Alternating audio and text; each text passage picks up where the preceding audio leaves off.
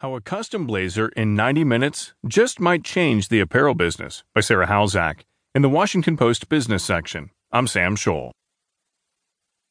With its tidy racks of dress shirts, trousers, and sweaters, the Ministry of Supply shop on Newberry Street looks, in many ways, similar to other clothing stores.